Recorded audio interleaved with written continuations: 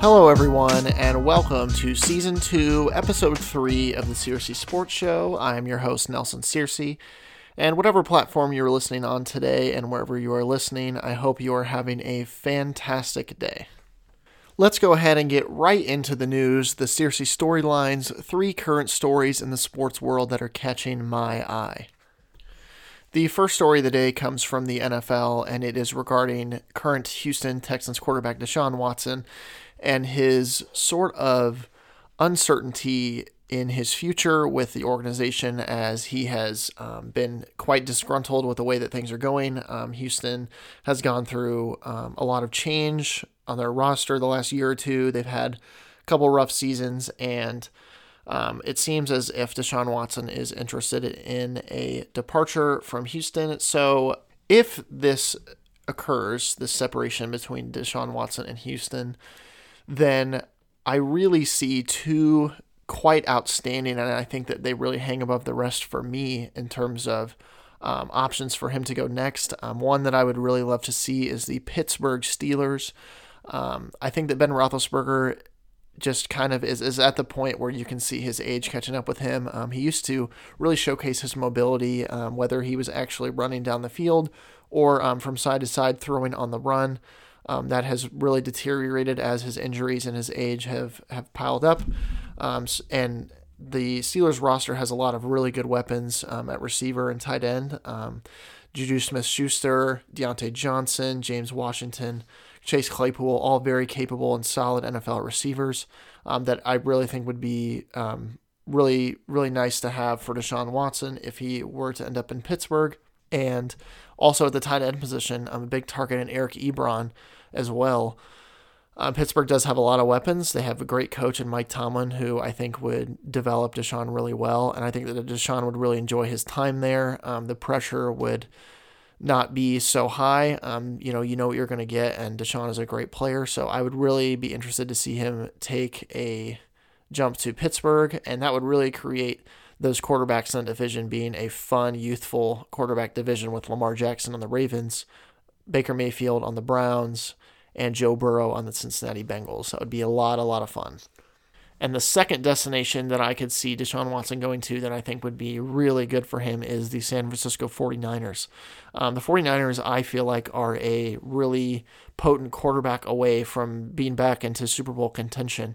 And quite honestly, I think with all the injuries that they had last year and the lack of quarterback play, I think that with a new season and a new quarterback, I think that they would be my NFC favorites most likely to go to the Super Bowl. They have a really solid defensive unit, and the offense really was hampered by a lot of injuries this past year at receiver, tight end, and all that. But they have another good young receiving core just like Pittsburgh would have, and the 49ers have Deebo Samuel, Brandon Ayuk, and George Kittle, and many other weapons as well. I think that would be a great landing spot for Deshaun. I think that Kyle Shanahan would do a really good job in guiding him to where he needs to be. And I really feel like that the 49ers and the Steelers are the 2 outstanding places to set Deshaun Watson up for success if he does leave Houston, which I feel like it is almost inevitable at this point.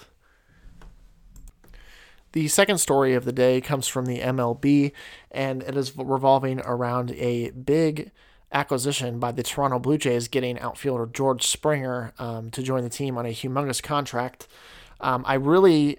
After seeing that, I really feel like the Blue Jays are turning into a team that could really threaten the AL East, and not only just the AL East, but the AL in general as being a possible pennant contender. You look at their rotation, really solid, highlighted around Ryu, Pearson, Rourke, and Robbie Ray. Their starting pitching is really in a good spot going forward, as well as many position players that really have a great chance of succeeding coming up in the future, such as Vladimir Guerrero Jr., Kevon Biggio, Bo Bichetti, Gurriel, and even Randall Grichuk, Teoscar Hernandez. Really, I feel like they're kind of turning into a really impressive team to me, and George Springer being kind of a powerhouse to kind of round all that together. I really like the Toronto Blue Jays prospects as being a heavy AL favorite this upcoming MLB season. And the third storyline of the day comes from the NFL, and it is revolving Phillip Rivers retiring after 17 seasons in the National Football League, 16 seasons with the Chargers, and the final season this year with the Colts. Phillip Rivers really did have a successful career. Shout out to him. I hope that he really enjoys his retirement. I see he's going to go into high school coaching. I hope that he really enjoys that journey. Phillip Rivers really did have a solid NFL career, and he should be he should feel very good about the time that he spent in the NFL. Now, the important piece of this is who could be next as the Indianapolis Colts starting quarterback. My thought for a few days leading up to the show today is that the best option could be Carson Wentz, but as the Eagles have hired the Colts offensive coordinator Nick Sirianni, I feel like that means, just because of the comfort that Carson Wentz had with Frank Reich when Frank Reich was in Philadelphia, that as a trusted kind of partner with Frank Reich, that I think that Carson Wentz is there to stay in Philadelphia. So what does that leave for Indianapolis? They do have a few options. They can stick with Jacoby Brissett, who has proven to be a solid starter in the league. However, I think that their ceiling may be a little bit capped. I don't know how much better that Jacoby Brissett would take the team in comparison to Phillip Rivers this year, taking Indianapolis to the playoffs. The most interesting and intriguing one to me would actually be Sam Darnold from the New York Jets. The Jets could be looking for a fresh start. Sam Darnold has had his chances, albeit with some not so great help around him. But I think that Sam Darnold does have some left in the tank to show. If Sam Darnold does move to Indianapolis, that means that the Jets would be looking for a quarterback, and they may draft one such as like Justin Fields in the upcoming draft, or Mac Jones, someone along that line. So the Colts do have a few options. I think another option could be someone like Jameis Winston or Teddy Bridgewater, who is a little bit murky in their situation just because of where the franchises are at in this current point in time. Those would also be some solid options. I think that Jameis Winston would really be fun, but a little bit more risky. None of it is really set in stone. I think that the safest option would be to stay with Jacoby Brissett, somebody who knows the offense, has proven to be solid in the past. But I think if they're going to shoot for the moon, aim for the stars, I really would be interested to see them make a move for Sam Darnold or Jameis Winston. Now I'm going to switch gears to the divisional round of the NFL playoffs last weekend. And I did go 4-0 in my picks, straight up and against the spread, which was a delightful surprise to myself because I feel like that never happens. I feel like I always, for some reason, go, take an aggressive pick here or there when it comes to playoff predictions. But I did get 100% last week, which is very exciting. So maybe I can go 100% this week. And, there's only 2 games, so my odds are probably pretty good, but you never know. So last week, we saw the Kansas City Chiefs overcome a lot of adversity with Patrick Mahomes going down in the second half with a concussion, being left with Chad Henne with a small lead, and the Chiefs really held their own.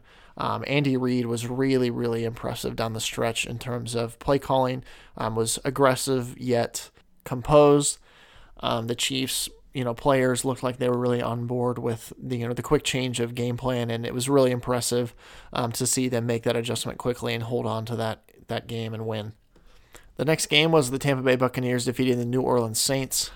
Drew Brees really had a tough game, and I didn't think that that's why the Tampa Bay would win. I just thought that Tampa Bay had a lot more firepower, and that really showed, and then their defense really stepped up and played really well. So the Buccaneers really had an impressive showing against New Orleans. The Green Bay Packers defeated the LA Rams pretty handily on Saturday. The Packers looked really stellar, really solid on both sides of the ball yet again. So I really like their prospects going into this week's NFC Championship against Tampa Bay. And then in the final game was the Buffalo Bills defeating the Baltimore Ravens.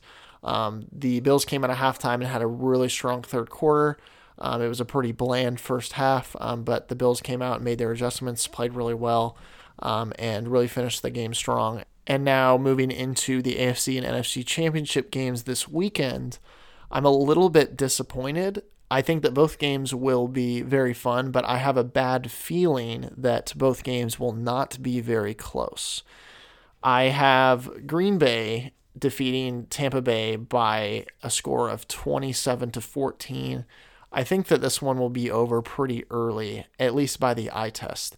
I really just feel like the Packers are going to kind of suffocate Tom Brady on defense with a strong pass rush and a really solid secondary, and that the air and ground attack for Green Bay will really be effective and aggressive early, and I see the Packers getting off to a big lead and not letting go.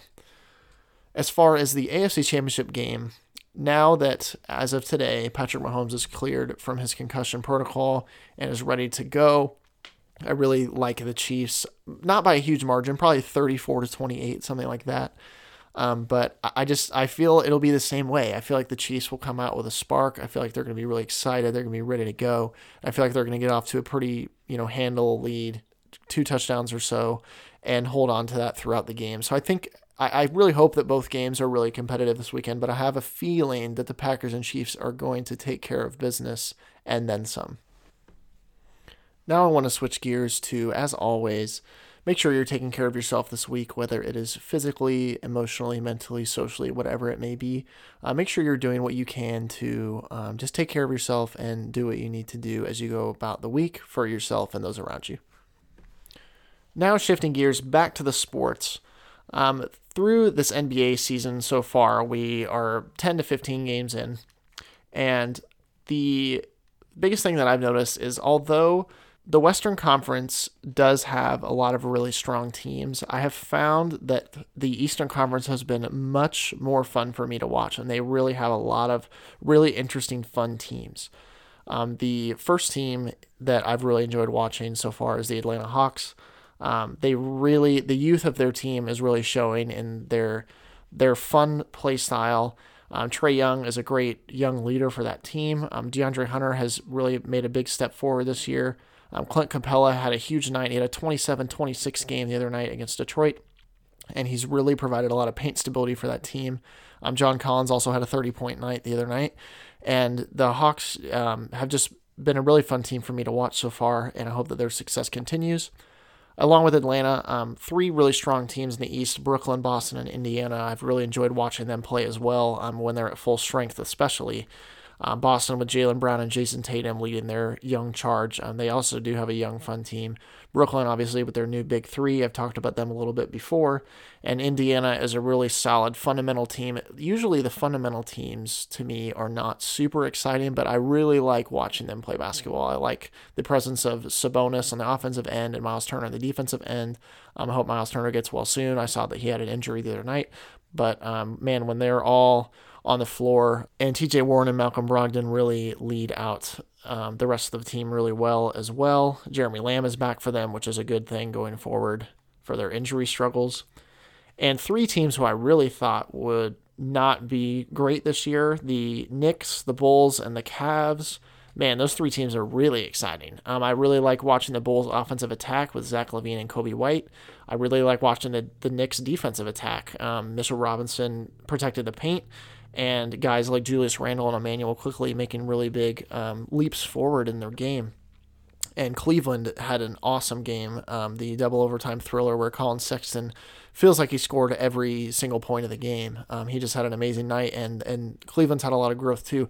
I've just noticed that a lot of the quote-unquote young players, the under 25 guys, are really having a lot of growth this year, and I really love to see it. So I would encourage you, if you are just kind of flipping through the channels through NBA games on a busy night of slated games, I would lean towards kind of those young Eastern Conference teams. There's a lot of really fun basketball to be watched. And with that, that concludes today's episode of the Searcy Sports Show. Thank you so much for listening, and remember that you can find the show on Spotify, Apple Podcasts, and YouTube under the name The Searcy Sports Show, and you can find the show on social media on Facebook, Twitter, and Instagram under the same name. Until next weekend, this has been your host, Nelson Searcy, signing off.